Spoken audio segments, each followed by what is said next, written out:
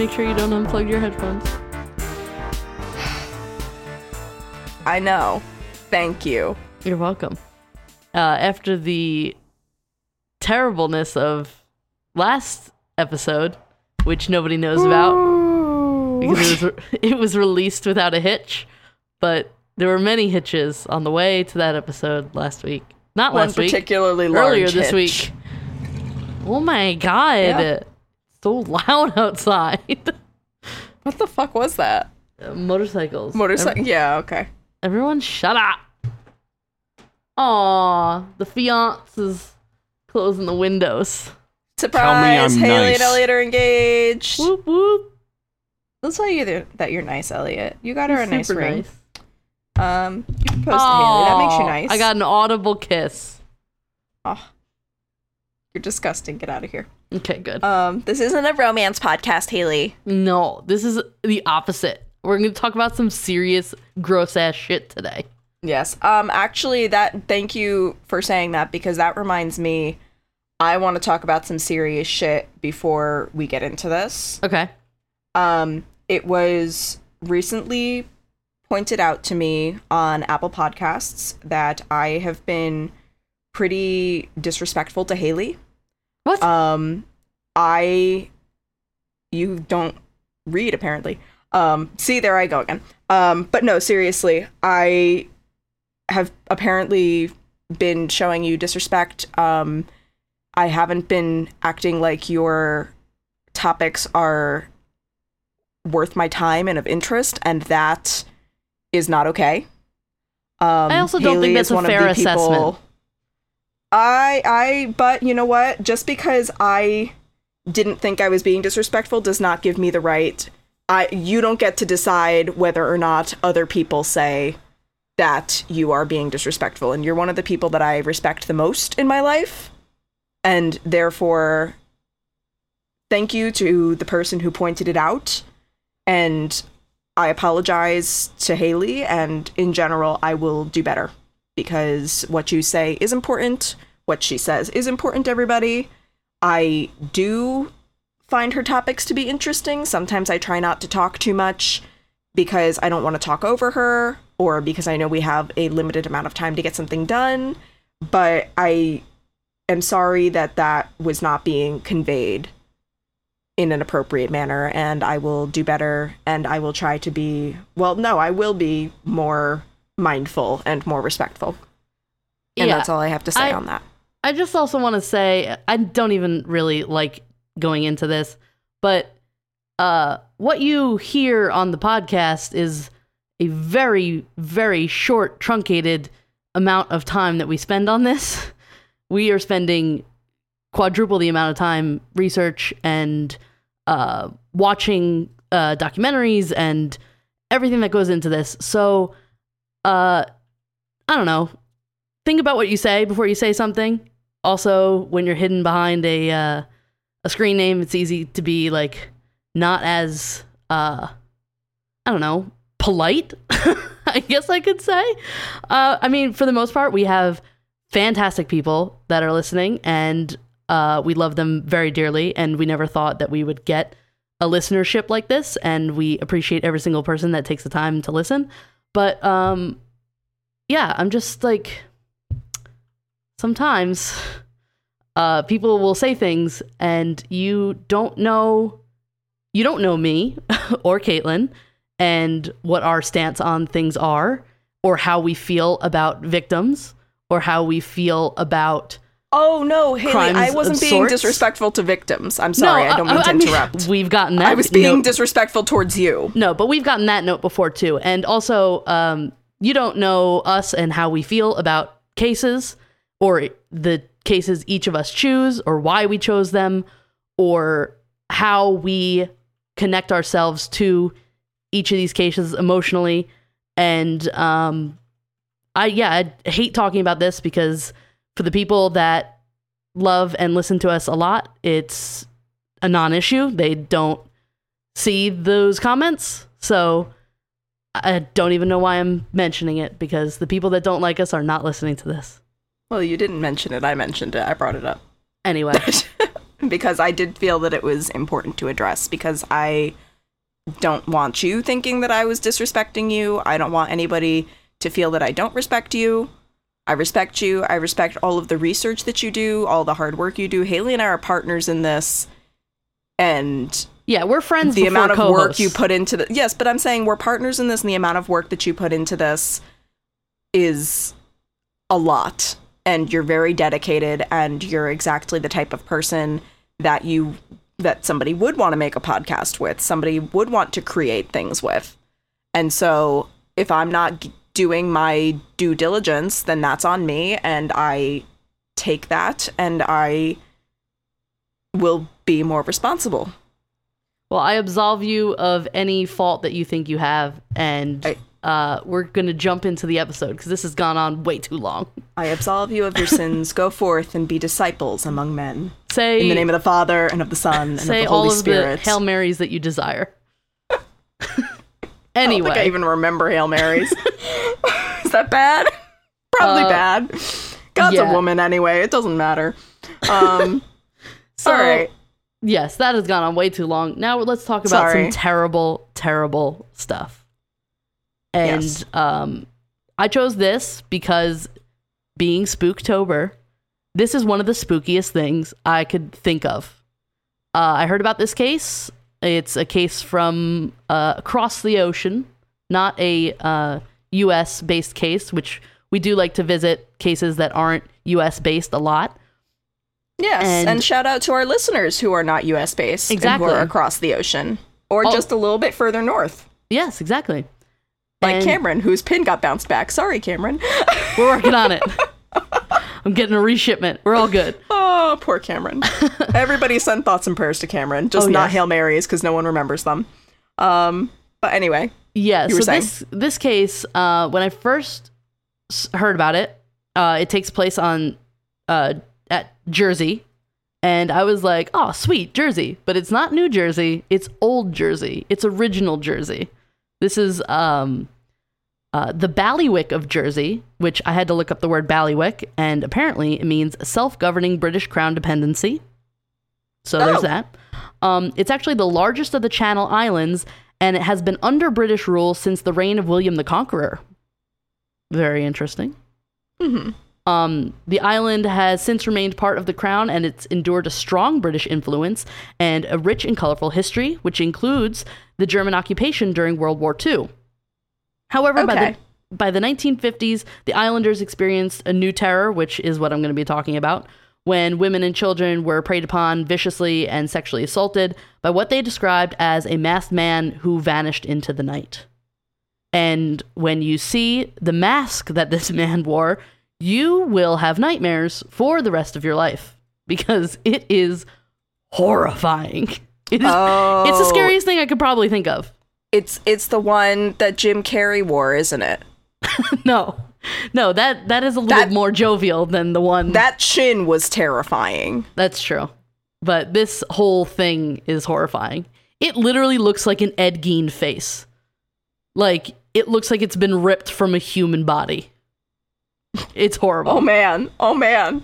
Yeah. So the newspapers referred to the unknown attacker as the Beast of Jersey. And from 1957 to 1971, he managed to escape capture and would claim numerous victims before the police were finally able to unmask him. So that's what we're talking about today, the Beast of Jersey. And it is an insane story. Shout out to my fiancé, who taught me a bunch of French words for this episode. Pas de problème, ma chérie. Aww. Oh, jeez. That means something romantic in French. Yeah, it was cute. I understand some French, but I can't say it for shit, so I had to write it out all phonetically that I would understand. Yeah. And that's not great. So it was fun to listen to, though. Yeah, it's great. So I'm going to jump right into it because there is actually a lot to get into. And I first wanted to shout out that I'm going to say all of this information from pretty much one source, which I don't usually like to do, but I did cross-reference with a couple of other sources. But this one source, True Crime Database, the article on the Beast of Jersey, I'm going to link it on the website. They just had the most complete and concise history of this case that I just took most of my information from this site. So shout out to True Crime Database. They are incredible. And if you ever want to do research on any cases that we talk about or need some information for, I don't know, a serial killer essay, let's say you're going to write for high school, use True Crime Database because they're fantastic. So True Crime Database, more like True Crime Daddy Base. Am I right? Ew. Am I hate it. right? I hated it so much. But I waited so long. I was so okay. patient. Anyway, let's begin. So Yes. the first attack that was attributed to the Beast was a 29-year-old nurse who was waiting for a bus at Montalab area and was attacked by a man and dragged into a nearby field where she was sexually assaulted. Ugh. Although she was severely injured with wounds that required stitches, she was alive and able to describe her attacker to the police. And keep these descriptions in mind because they will carry through pretty much the entire episode. So Okay. she said that the man faked an Irish accent and that he was wearing something that covered his face, so she couldn't provide the police with a positive description. The next attack happened the following year in March of 1958 when a 20-year-old woman was attacked as she was walking home from a bus stop in the parish of Trinity. And this time the man placed a rope around the victim's neck, dragged her into a field, and then raped her there. Ugh. Yeah, it is horrifying. He's a piece of shit. Yeah. Oh, we'll spoiler alert, we'll learn his name. We'll be able to name the piece of shit later on. There's vindication that comes with this. Okay, good. So by July 1958, a third victim was reported to the police. She was attacked also while she was walking home from a bus stop. Okay. In almost the exact same circumstances as the previous victim, the attacker placed a rope around the 31-year-old's neck, dragged her into a field, and raped her. Police All now these women have lived, right? All these women have lived. Yeah. Okay. These 3 victims attacked at bus stops, all have lived. Okay. So police That's good, at have least. linked these crimes to a single perpetrator because of the similarity of the attacks, obviously. And the women were near a bus stop, like I said, or walking home from one, and also the use of the rope, which would become the signature for the crimes. It was almost a year before any other crimes were committed, and in August 1959, a young girl was similarly attacked when she walked home near the parish of Grouville. And again, in October of that same year, 1959, a 28-year-old woman was assaulted in the St. Martin parish, although this time the victim was able to fight off the man and he ran away. Investigators Coward. were now convinced that they were dealing with a sexual predator who was stalking the island for female victims. The women were able to provide a basic description of the man, which was fairly consistent, and it placed his age around early to mid 40s and his height generally like 5'6". Okay. Yeah. So right now we have 5 attacks and they're starting to like build up this picture of who this person is. And it was also believed that he faked the Irish accent to disguise his real voice, and in some cases he wore the mask that would cover his face. And they described their attacker as having a strange musty odor, and that he wore a rope or cord around his waist that he would use to restrain his victim's hands. And again, keep all of these notes in your head because they carry through until the end. He does not change his MO. It's Okay. almost always the same exact thing. Not very creative. Because of the similarities of the attacks, police were confident that it was the same man, and the unidentified rapist was nicknamed the Beast of Jersey by the press. By 1960, the attacks continued and intensified. However, it was noticed by police that the perpetrator had changed his victim preference and was now targeting victims inside their homes. In the first little shift of his MO, the Beast targeted a 12-year-old boy who was attacked in his home in the region of Grand Vaud in the early hours of Valentine's Day. The boy was woken up by a man who climbed in through his bedroom window, placed a rope around his neck. The boy was then led outside and sexually assaulted. Ugh. Yeah, this is the thing, too. Like, in these next couple of attacks, he breaks into the home, takes the victim outside the home, attacks them, and then lets them go back into their home. Okay. So he has not killed anybody. No. Yeah. But he's done some pretty shitty things. Yeah. Oh, I'm not Yes. giving him relief for any of this. No, I know. But it's very weird in the thought process of usually, unfortunately, you want to leave no witnesses. So this man must be pretty confident that no one's going to be able to identify him. So, the next month, a 25-year-old woman was offered a ride as she walked to a bus stop in Saint Brelade by a man who was driving a Rover make of car.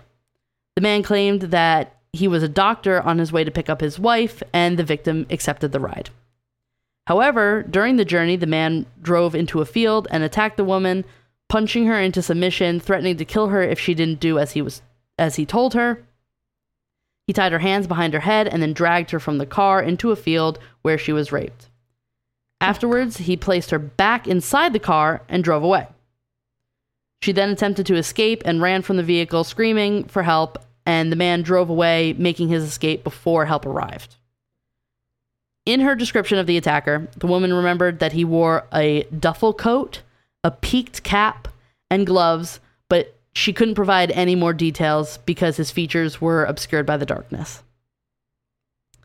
So this latest attack was similar to the previous attacks attributed to the beast, and the police were confused by the perpetrator's random selection of a 12-year-old boy during the Valentine's Day assault. Although they were unsure why he selected a different victim type, they were certain it was committed by the same man because of the use of the rope that was signature. Later, in March 1960, he targeted a 43-year-old mother and her 14-year-old daughter in their isolated cottage in St. Martin Parish. The mother was asleep when she was woken up at 12:30 a.m. by the downstairs telephone ringing. When she lifted the receiver to answer it, she heard only a click and then a dial tone, and the line went dead. And this scenario right here, my actual living nightmare. Yeah, This no, is I don't horrifying. like that. Yeah. This is That's some literally... like babysitter and the man upstairs shit. Exactly. That's what I was just going to say. This is literally like horror movie setup. I can't even imagine the terror. Camilla Bell is running the other way. Yes. So, she picked up the phone, heard the dial tone, the line went dead. So, thinking nothing of it, she returned to bed, but was woken up again an hour later by unusual sounds coming from downstairs. As she walked down the stairs to investigate, she noticed that the lights went out when she reached the bottom of the staircase, and she could hear someone moving around in the living room. Again, Okay. most horrifying thing. Yeah, I would fucking move. In the darkness, she located the telephone and attempted to call the police, but found that the phone lines had been ripped from the wall. Fuck. In that moment, she was confronted by a man who grabbed her roughly, demanding money and threatened to kill her. Okay. When the 14-year-old daughter came downstairs to see what the noise was, the man let the mother go and left the house immediately. The woman then fled the house and went to a nearby farmhouse to raise the alarm, but when she returned home, she found that her daughter had been brutally raped. Oh my god. Yeah. So he ran out of the house, waited for her to run out of the house, and then went back into the house. Oh my god. Yeah. How old is the daughter again? 14. That's what I thought. Okay. Yeah. Jesus Didn't get Christ. a victim's name, but horrifying. That's probably because she's a minor, yeah. Yeah. So the attacker had used the same method, attaching the rope to the victim's neck after tying her hands. Detectives were unable to get a description from either the mother or the daughter, probably because the lights were all out and it was dark and they're terrified. I wouldn't blame anyone for not getting a description. Right. So I believe this is 8 victims right now, if I'm counting correctly. I haven't been counting, so I can't tell you. It just gets worse as we go on. Oh, So- fun. So over the next year, there were 5 similar attacks, all against children, And the rapist had by now really defined his victimology and his MO, which included forced entry of the victim's home, and then abduction, and then sexual assault. In April 1960, a 14-year-old girl woke up to find the Beast of Jersey in her bedroom. She would later describe to the police that he was wearing an odd-looking mask, and when she screamed, he ran away. Several months later, in July, an 8-year-old boy was abducted from his home and assaulted. He described a man wearing a raincoat who took him away and afterwards led him back to his home and left him on his doorstep. No more attacks were reported until the next year in February 1961, when a 12-year-old boy was assaulted in the Montcauchon area under similar circumstances. In March, an 11-year-old boy was attacked in the Saint Savior. Yes, Savior. I don't know. Yes. The St. Savior parish. An 11-year-old girl was horrifically raped in the St. Martin parish in April. At this stage in the investigation, the Jersey police were no closer to catching the rapist than at the very beginning. There was significant pressure from the public, who was understandably scared for the well-being of their children. Meanwhile, the press coverage of the crimes now depicted the strained police force who were unable to make a breakthrough after a 3-year search. So they're starting to feel pressure from the community, from the media. They're at a loss here. They have a couple of descriptions of the same thing. They know it's the same person, but there's no new information that is giving them anything to go on. They're very stuck.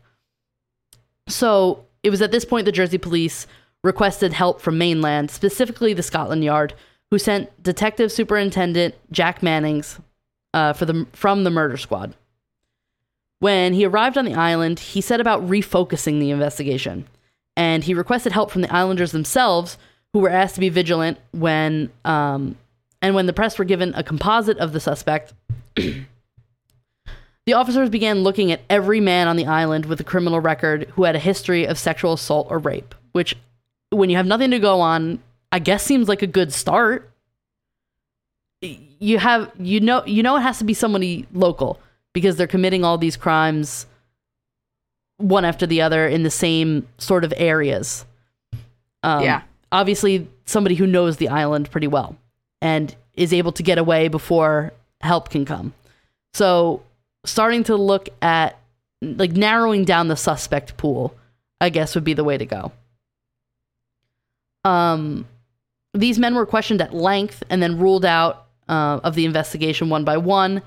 Every man on the island was asked to provide fingerprints to eliminate them as a suspect. Only 13 of them refused, which was their right as a resident of Jersey at the time. The investigation soon focused on 30 suspects who were placed under surveillance. One of these men was an agricultural worker and fisherman named Alphonse Le Gastelbois. He was a 45-year-old who was around the correct age of the beast, and he was known to roam country lanes at night wearing a dirty old raincoat with a piece of rope for a belt. I don't know how you get known for that, but that's what he was known for. So this also matched the well-known description of the beast, and soon local feelings towards Gastelbois became hostile. Fueled by personal grudges, rumors, and gossip, he was soon considered by many to be the prime suspect. Detective Manning said that he had the Jersey police bring him in for questioning, and he was released 14 hours later due to lack of evidence. I can't imagine being questioned for 14 hours. No, I can't work for like 8 hours. Yeah, and I think that's what they talk about in that show, that Netflix show, Exhibit A, I want to say it was. That they talk about how sometimes they'll collect evidence and how that evidence could be wrong. So one of the episodes focused on false confessions. And if you question somebody for 14 hours, I mean, sometimes you'd say anything to get out of that room. So Gastelbois did not confess to the crimes. He was just released due to lack of evidence, but I wouldn't blame him if he confessed to something after being grilled for 14 hours. I mean, Who wouldn't? So, despite the fact that he was let go for lack of evidence, his clothing was sent in for forensic examination by Scotland Yard, and he was sent home in some ill-fitting clothes. And because his name had been released to the public and he was unable to live his life under normal conditions, he experienced threats and abuse on a daily basis. Eventually, the public suspicion around Gastelwa culminated in his cottage being burned down in an act of arson. As a result, he left the island in May 1961 for self-imposed exile on an uninhabited rock island in the Channel Islands called, let me see, I put the pronunciation elsewhere because I'm dumb. Ecreu is the name of the island. It's a tiny little uninhabited island, so he basically, like, stranded himself on this tiny island. He lived as a recluse and lived a very quiet existence on the reef after being tortured by his, I guess, friends on the island, which is horrible. So although the beast had not been caught, investigators were still able to learn much about his MO. He was very familiar with the island, in particular the eastern areas, and would always stalk his victims at night. And he had so far always struck on a moonlit evening on a weekend between 10 p.m. and 3 a.m. His victims were carefully selected, and he demonstrated some pre-planning in advance because of how he approached his intended targets, bringing everything he would need to subdue them. In his latest attacks, he would enter the bedroom through the window and then move silently and fast, often shining a flashlight to wake up his sleeping victims, and then he used a rope or cord to bind their hands and blindfold so that they could not identify him. In almost every case, the victim was led outside with a rope around their necks to a nearby field where they were sexually assaulted before being returned home. His face was always covered with either a mask or a scarf, which concealed the lower half of his face, and every victim recalled how his clothing, which usually consisted of a raincoat or low-cut jacket, gave off a very distinct, musty smell. He also wore a peaked cap and gloves. He would talk often during his attacks, and his voice was described as soft with that fake Irish accent I talked about. And he used that in almost every case to disguise his voice. During the attacks, he would often mention his wife, his dead mother, who had died an alcoholic, and also that he had killed before and threatened to do so again if they did not comply with his demands. Which... Something tells me he hasn't killed before. No, but also he seems quite chatty for someone who's like faking an accent. Like the more you say, the more you say, someone's gonna identify you. Yeah, obviously this dude is shit at accents. Because everybody said it was a fake accent, fake Irish accent. Yeah. So wouldn't the whole thing be talk as little as possible? Yeah. Somebody must have told him at some point in his life that he was not good at accents. No, this guy's shit. At accents.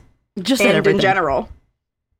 So, it was believed that he was between 40 and 45 years old, around 5'6", like I talked about, medium build, and had a mustache. Although Detective Manning's investigation did not identify a suspect, it was successful in scaring the beast into stopping his attacks, and no more attacks were reported for 2 years. Okay. The beast then struck again in April 1963 with an attack on a 9-year-old boy in the Saint Sauveur parish. He used the same method he did through all of his other crimes. Mm-hmm. Later that year in November, another attack occurred in the Saint Sauveur area when an 11-year-old boy was assaulted. After this, the beast vanished again to avoid capture. He resurfaced again in July 1964, attacking a 10-year-old girl in the Trinity parish, and again in August, he attacked a 16-year-old boy in the Greville parish before disappearing once more. No further incidents were reported for another 2-year period, and the intense police search eventually subsided. In 1966, Jersey police received a strange letter from someone claiming to be the Beast of Jersey, saying roughly the following. I believe that this is a translation, so I don't think it is word for word what the actual letter said. But Okay. roughly it says, "My dear sir, I think that it is time I tell you that you are just wasting your time, as every time I have done what I have always intended to do, and remember it will not stop at this, but I will be fair to you and give you a chance. I have never had much out of this life, but I intend to get everything I can now. I have always wanted to do the perfect crime. I have done this, but this time let the moon shine very bright in September, because this time it must be perfect, not one but two. I am not a maniac by a long shot, but I like to play with you people. You will hear from me before September, and I will give you all the clues. Just see if you can catch me. Sincerely, very sincerely yours, Wait and See." What the fuck? This sounds like a Watcher letter. It sounds like if the Watcher and the Zodiac had a baby. Exactly. And the baby was French, but Yeah. did really shitty Irish accents. And he said he's not a maniac by a long shot, but only psychos send police mail, Yes. as we've Yes. learned. Yes. Or police floppy disks, as we'll get to eventually. We'll get to. Yes. We'll get to that fucking train wreck. So although there were some doubts about the authenticity of this letter, there was a subsequent attack committed in August 1966 as promised in the letter. A 15-year-old girl was savagely raped in the Trinity Parish, and it was identical to previous assaults attributed to the beast. This specific attack also contained one new element that was missing from the other incidents. This time, the rapist left unusually long scratches, parallel and evenly spaced, on the victim's torso. After this, there were no more attacks attributed to the Beast of Jersey for the remainder of the decade, which would be the longest Whoa. hiatus in the series of crimes. Yeah, what the fuck? Yeah. I wonder what happened. Wait, when was this? When was his last crime committed? This was August 1966. So What not until could 1970 did he attack again. Yeah, but I'm wondering, could there have been any wars happening at that time? When was Vietnam? That was in the 70s. Because I don't think that would anything was going on. explain- It's not fair. Yeah, Vietnam was going on 55 to 75. Okay. Theoretically, But he was- maybe he was sent off to Vietnam. Got drafted. But he's from the Isle of Jersey. Maybe So was he in that war? I don't fucking know. I barely know my area. Do you think I only know stuff that I've written down. But anyway, he didn't attack for the rest of the decade. So That's weird. the authorities had numerous theories to explain the long breaks between the attacks. Was one of them Vietnam? They thought that maybe he was in prison for similar crimes, or he could be a visitor from the mainland, so he wasn't actually an island resident. It was also suspected that the investigation was getting close to apprehending him, and the beast decided to go to ground to avoid capture. Whatever But the somebody truth was, who's... Go ahead. he was not heard from again until August 1970. I understand all of those except that last one, because somebody who has become this unhinged cannot keep down their urges for 10 years. I also think that, like, there's a definite possibility he could have committed more crimes than are being detailed, but he seems like such a creature of habit, like doing the same MO for every single attack. Like, even an idiot like Ted Bundy switched it up. Yeah. Like, this guy is doing the exact same thing every single attack. So if there was any other crimes attributed to him, I don't think he would have switched up his MO for something different. So I agree. It's very weird, this long stretch. So the latest attack, the 1971, it involved a 13-year-old boy who was woken up in his home in the Vallée des Vaux area by an intruder wearing a terrifying mask who shone a flashlight in his face, demanding that the boy get out of bed. Fearfully, the boy did as he was told and was taken outside to a field in the rear of the house, where the man laid a raincoat on the ground and had the boy remove his pajamas before assaulting him. He then returned the boy to his home and vanished. Because the man had threatened the boy to remain quiet, telling him, quote, if you don't, someone will harm your mother and father, end quote. He didn't raise the alarm until 8 a.m. the following morning, obviously because he was terrified for his family. His parents voiced their distress, and when questioned further, he gave them a description of the events, which had become well known to the authorities at this point. Right. The boy told the police that the man was wearing an unusual mask with black, spiky hair. When examined, it was found that the boy had the same odd scratches as the previous victim in August 1966. It was evident that the rapist had resurfaced, and police now began a new round of questioning to locate the man responsible. A large majority of the island, over 30,000 people, were spoken to during the investigation, but even this failed to produce a suspect. The police were beginning to think that the beast was some sort of phantom or boogeyman who had committed his heinous crimes before vanishing without a trace. But this would all change the following year when a break was made in the case. On the night of July 10th, 1971, two Jersey police officers, Tom McGinn and John Riseborough, were on night duty in their marked police car and were patrolling the St. Helier area.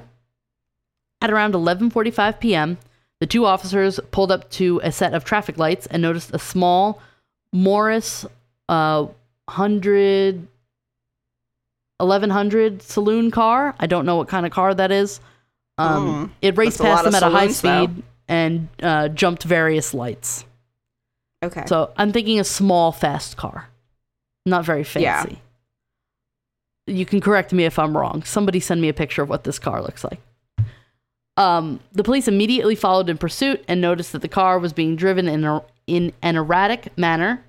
And when the driver noticed that he was being tailed, he led a high-speed chase that lasted for several miles, during which the runaway car sideswiped several other cars and drove down footpaths in an attempt to evade capture. The chase ended when the car crashed into a hedge after being driven on the wrong side of the road, and it came to rest in a tomato field. The officers exited their car and gave chase on foot. They managed to capture the man when one of the officers tackled him to the ground, and despite struggling for some time, he was eventually placed under arrest and taken to the police station. Once the officers were able to clearly see the arrested man, they were surprised to discover what he was wearing. Can you guess what he was wearing? Is it a creepy mask? Not quite. Almost, though. Fuck. He was dressed in an old raincoat, which gave off a very pungent, musty smell. The coat had 1-inch nails protruding from both shoulders and the lapel of the coat. He had cloth bands around each wrist, which also had 1-inch nails protruding from them. He was wearing a pair of old pants that were tucked into his socks. He also had on slippers and wool gloves. Oh my God. Yeah. Wait till you hear his excuse for what he was wearing. Oh, I can't wait. Let me guess. Please let me guess. Guess, please. You're not going to get it. All right. I've got two ideas. One, he's gardening. Okay. Two, he's like hunting vermin of some sort. I don't know why bunnies keep popping in my head, but I don't think it's bunnies. No. It's something. He said his odd choice of clothing, it didn't immediately raise suspicions from the officers, which... What? Why? How? You got nails coming out of your jacket. And this is way before, like, the punk era. Yep. Well, he told the officers that he was on his way to attend an orgy. Yep. What the fuck? That's your first response, dude? Even his excuses are, like, sexual. Like, this dude is, orgy. like, obsessed. Yes. Oh, my God. Yeah. So women love nails. Yeah. However, I'll get to how he thinks he can explain the nails in a minute. Just give me a sec. I can't wait. So, even though that didn't raise any eyebrows from the Jersey police, they had him empty his pockets, and that's when the picture really started to come together. Oh. He removed from his pockets a flashlight, which had black tape covering the end to create sort of a funnel that would produce a very narrow shaft of light, along with a peaked wool cap, several empty cigarette packets. He also had 2 lengths of sash cord, several rolls of adhesive tape, and a black wig with black, stiff, spiky hair. Which, if you're going on your bingo card of all of the stuff that I have mentioned, all of the evidence that I have mentioned, you're going to hit bingo. The officers were beginning to believe that they had captured the Beast of Jersey when the final item confirmed their suspicions, which was a horrific homemade face mask. And I'm going to urge you to look up the Beast of Jersey and check out that mask and just scream for days because it is horrifying. Imagine being like a 9-year-old child and being woken up with like a flashlight in your face and then seeing that mask. You're made to go from deer in the headlights to seeing just something absolutely horrific. I mean, yeah. Yeah. That's terrifying. That makes sense. So, under interrogation, the man gave evasive answers to any questions from the officers, or he simply refused to answer, telling the police to, quote, prove it, end quote. Yep. What are you, 12? So, he did not explain his odd clothing. He said that he had borrowed the car. He was going to an orgy. We'll see. He said that he had borrowed the car to avoid anyone recognizing him attending the orgy. So he didn't want anyone noticing his car at the orgy. Yeah. This is what he said about the nails. What's more embarrassing than an orgy? Fucking raping and killing people? Well, not killing, but... No, not raping killing. people? So this is what he said about the nails. He said that the nails were a defensive measure against anyone who might attack him, but he refused to answer the questions about the mask or the wig. Officers noticed that he had numerous adhesive marks on his face, indicating that he had worn the mask that evening. The man gave his name, which was Edward John Louis Paynell. He was a 46-year-old native Jersey man who worked as a building contractor and was well known throughout the island. And what was he doing the last 10 years?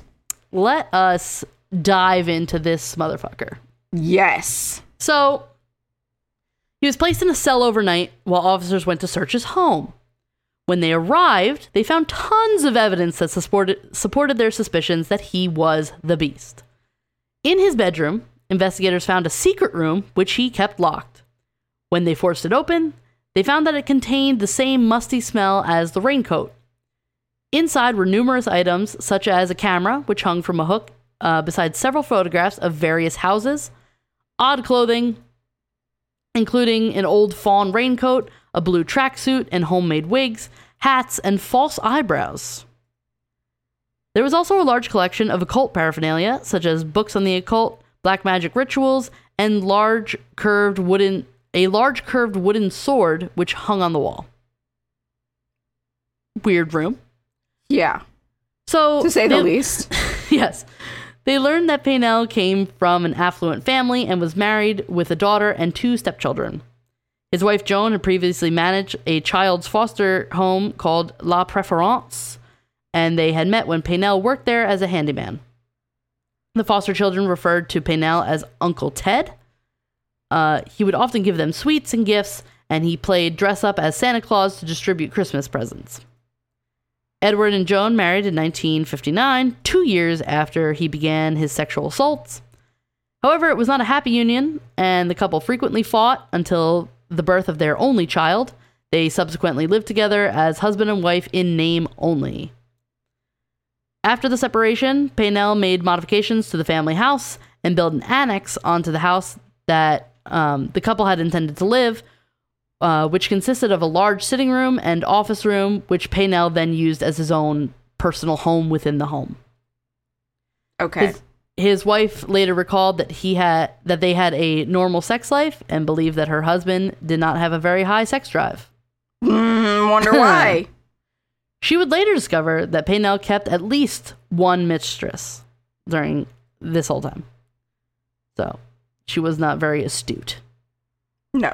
But we're not going to blame her because people can be garbage and nobody will notice. Yep.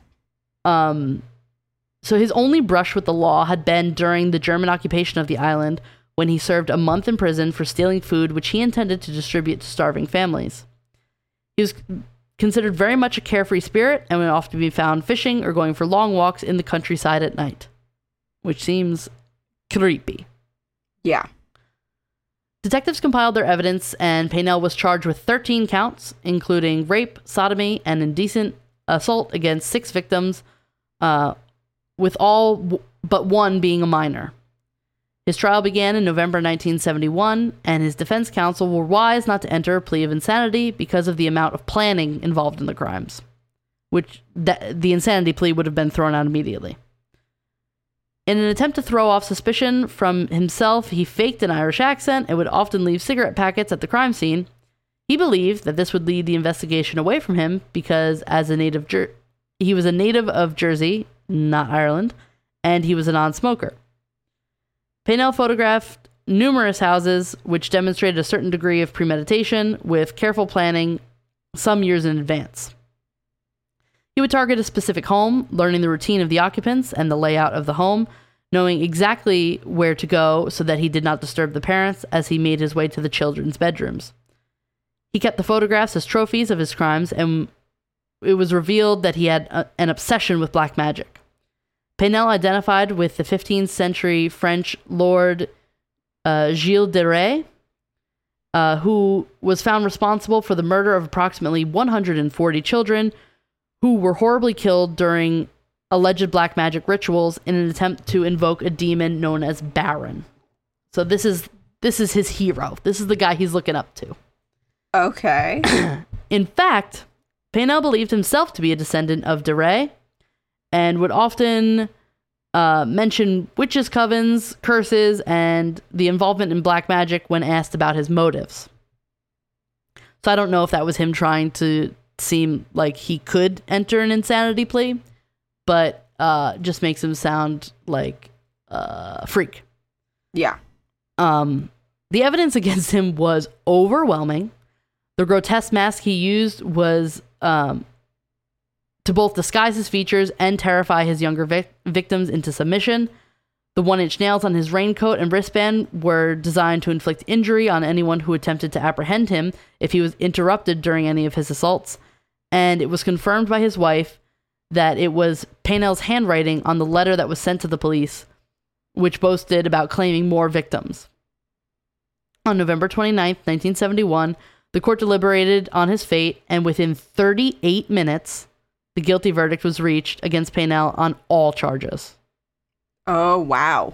So they found him guilty on 13 charges in 38 minutes. Yeah, that's fantastic. They didn't even get finished reading one of the charges, and they were all like, guilty.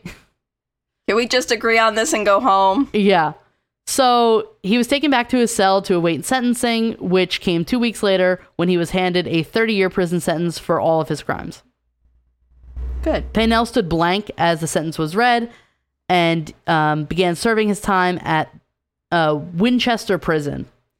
In November 1972, he appealed his conviction and sentence, but was unsuccessful, and he was returned to prison. During his time in prison, he was considered to be a model prisoner, and he was released in 1991 and briefly returned to Jersey. Yeah. Garbage. But his stay would not last long because the local sentiment towards him was still strongly negative because of his crimes. They were all still remembered by the islanders who hounded him off the island. He settled on the Isle of Wight, where he died of a heart attack in 1994. Oh, so sad. Wah. Yeah. So this is actually a sad part. Although he had been vindicated, Alphonse Lagastelbois, I said it right that time, the original crimes, he was the guy that was the original prime suspect. He remained in self-imposed exile for 14 years as a hermit, where he became known as the King of Ecreu, which is that tiny little rock island. He remained there until 1975, when he finally returned to Jersey and settled into a single-room cottage on Dumaresque Street in Hellier, where he lived in extreme poverty until his death on June 3rd, 2012. Okay. So this case ruined his life. Yeah, that's absolutely tragic. It's horrifying. The actual perpetrator was found, sentenced, the trial all happened, but he still had his life ruined. Yeah. Yeah, this is fine. Yeah. So Meanwhile, there have been unsubstantiated, it's very late, rumors that Paynell was directly involved in the child abuse claims committed at the notorious Jersey children's home, Eau de la Garenne. The Eau de la Garenne. Sorry, I'm rereading my pronunciation. I have no idea. The Independent Jersey Care Inquiry would reveal that he was a regular visitor there, and former residents recall how he would prowl the halls and rooms after creeping inside through a window wearing his raincoat and gloves. He was suspected of using chloroform to render the children unconscious, to remove them from their beds and abuse them in his preferred way. It was also suspected that he would regularly visit La Préférence, the care home that was run by his wife Joan and her mother-in-law during the 1960s, and he would wear that horrifying mask to abuse the child residents. Oh, Despite the allegations against Paynell, he was not included in the initial inquiry into historic sexual abuse at the home, which was known as Operation Rectangle. Police investigators concluded that there was no firm evidence which connected Paynell to any of the instances of sexual abuse committed at the home, which came under the parameters of the investigation. Despite these findings, it's believed by some that Edward Paynell committed many more crimes than those that he was suspected and found guilty of committing. There were possibly many more crimes that went unreported to police out of fear that the man in the mask would return to carry out his threats. His legacy on the island is one of fear and terror, which is remembered by his victims and the police officers who spent 14 years hunting the Beast of Jersey. Oh, God. And that is the story of the Beast of Jersey. God, what a piece of shit. Yeah, he's horrible. Fuck that guy. Yeah. Yeah, but still, everyone needs to go look at that mask because I saw it, so now you have to see it because it's the worst thing in the world. There's a little bit of pop culture. Okay. In obviously, because this story is such a grand story, not good, just large, that it would inspire some pop culture. In 1972, his wife, Joan Paynell, wrote the book The Beast of Jersey. So that's about as first-person account as you can get. Yeah. After the trial, freelance journalist Alan Shadrake became Joan Paynell's literary agent and ghost wrote a first-person article with John Listeners, which was published in the Sunday Mirror under the title The Beauty and the Beast. And it featured a photograph of Mrs. Paynell in a ballet dance pose in white and a police photo of her husband wearing the horrific mask he wore during his kidnapping and assaults. One source, however, reports that at the trial it was stated that Paynell never wore the mask during the attacks, which I'm going to call bullshit on because people said that they saw the mask. Yeah. There is allegedly a thriller documentary in pre-production. This is according to an IMDb listing that was updated in May 2019. So it might still be going on. It's called The Beast of Jersey. And the description says, quote, "The shocking story of the man who terrorized the island of Jersey for 11 years and evaded capture in the 1960s after raping hundreds of children, and the police detective on the case who became obsessed with tracking down the attacker." End quote. So it says that is in pre-production. I haven't seen like the needle move in either way, whether it's still going on or it's not. But I'd be interested in seeing a documentary like that. Though. Yeah.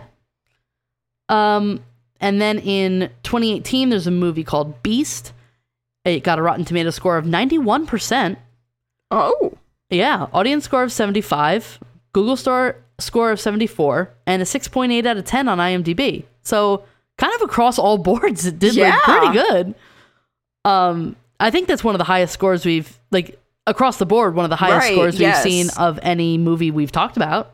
No, I'd have to agree with you. Yeah. So the critics' consensus was Beast plays like a bleak poetry, unfurling its psychological thrills while guided by its captivating leads and mesmerizing visceral visuals. I didn't recognize any of the names of the actors, but I think it's not a U.S. production, I'm going to go out on a limb and say. But I haven't watched it yet. I definitely have to. Yeah. Very recent, 2018. Oh, Yeah, it won a bunch of awards. who was in it? I don't know. I will look it up in a second. Yeah, look it But up. it won the BAFTA award for outstanding debut by a British writer. Yeah, so it's not Shit. US based. All right, we definitely will know them then. Yes.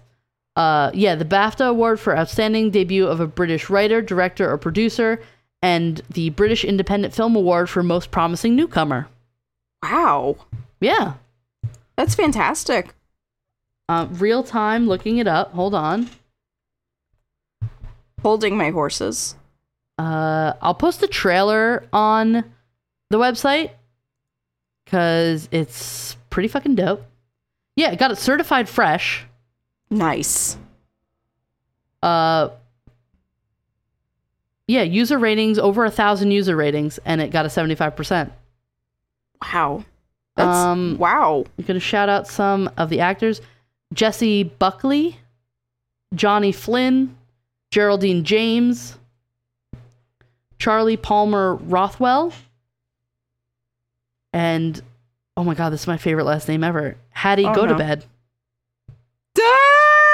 It's literally Gotobed. Go to bed. Oh. That's incredible. Oh, I know Geraldine James. I just looked her up. She's in Anne with an E. Oh, okay. Yeah.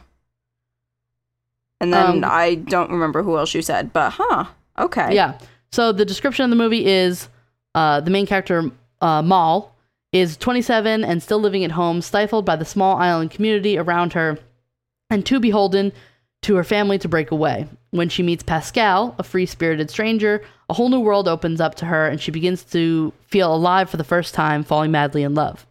Finally breaking free. Yeah, right. Finally breaking free from her family, Mal moves in with Pascal to start a new life, but when he is arrested and the key suspect in a series of brutal murders, she is left isolated and afraid. Yeah. Choosing to stand with him against the suspicions of the community, Mal finds herself forced to make choices that will impact her life forever. So although The Beast of Jersey didn't kill anybody, this is a different take, it seems, on the story, but still, seems damn good. Yeah. We might have to have a movie night. We might have to have a movie night. Yeah. So that is The Beast of Jersey. I hope you're sufficiently terrified on this Spooktober. We're nearing the end here. Yes. And it's been a fun ride, but also a very stressful ride. Yes. But it's a fun time. We love it all. Yes. If you we want enjoy more talking about it. Of course. We don't enjoy that it's happened. No. I just want to clarify. Yes. Yeah. If you want to know more information, you can go on the website, which is crimeculturepodcast.tumblr.com. I'm sorry I've been a little lax with updating it, but I have been swamped at work and got engaged and went on a huge family trip. And this has been a wild month. Yeah. So fair. I will get a bunch of stuff up. Worry not, friends. I am not worried. You can email us at crimeculturepod@gmail.com. Yeah, email us. Yes, we love replying to all our wonderful emails and all of our DMs and stuff on social media. You can find us. We love a good email. We love a good DM. Yes. Talk to a lot of people on Facebook. Love. Yep. Instagram. Love. If you mention us in like your story or something, we share that, by the way. I don't know if everybody knew that, but every single time someone mentions us in their story, we share it, and it goes in our little highlight that says listener love. Mm-hmm. So if you're listening, if you're like rocking out to the theme song, which I adore, I've seen a couple of videos of that. It's my favorite thing. I believe Anyways, How's Your Sex Life, another podcast with whom we're friends, referred to our music at one point as totally twerkable. Totally twerkable. And that is what should be on our theme song composer's business card. And Michael our gravestones. Yes. Michael Quick did the music. I know we haven't mentioned it in a while. He's the best. Hi, Michael. Hi, Michael. Best roommate ever. Oh, yes. Yeah, so go to the social media, share, like. If you got one of our pins during our pin promotion, take a picture of you with your pin. Where is your pin living? I know it is living on a rear view mirror taco on one of our friends' cars. So 100% and then other love people that. are just wearing them. They're putting them on their backpacks. Love it. I put all my pins on my backpack. So show us where Cameron your pin is lives. Not wearing her pin because it She got will fucking receive it. sent back. She will I'm receive mad at it that. momentarily. It takes me back to that Friends episode where Joey's parents don't get invited to Monica and Chandler's wedding. Don't And even talk to me about he wedding makes her invites call- because I'm so stressed right now. You can use this excuse too. He makes her call his parents and like invite them. And he was like, they hate the Irish and the Postal Service. And she's like, it must be that damn Postal Service. I mean, what are they? Irish? So really, what is the Canadian Postal Service? What are they? Irish? Yeah. We're going to start that rumor. Uh-oh. Anywho, thanks for listening. Yeah. We appreciate Leave us you. a 5-star review. That's always a fun thing to do, right? Yeah, sure. Love it. Whatever you want to do. Yeah. We will see you next Tuesday. She did it. I did. That's because our next episode's on Tuesday. Yeah, but there were other Thursdays that you didn't do it. I remember a time way back when you were like, I'm not doing it, Caitlin. I'm going to hang up now. No, you get to suffer. No. Okay, bye. Okay, bye. Bye.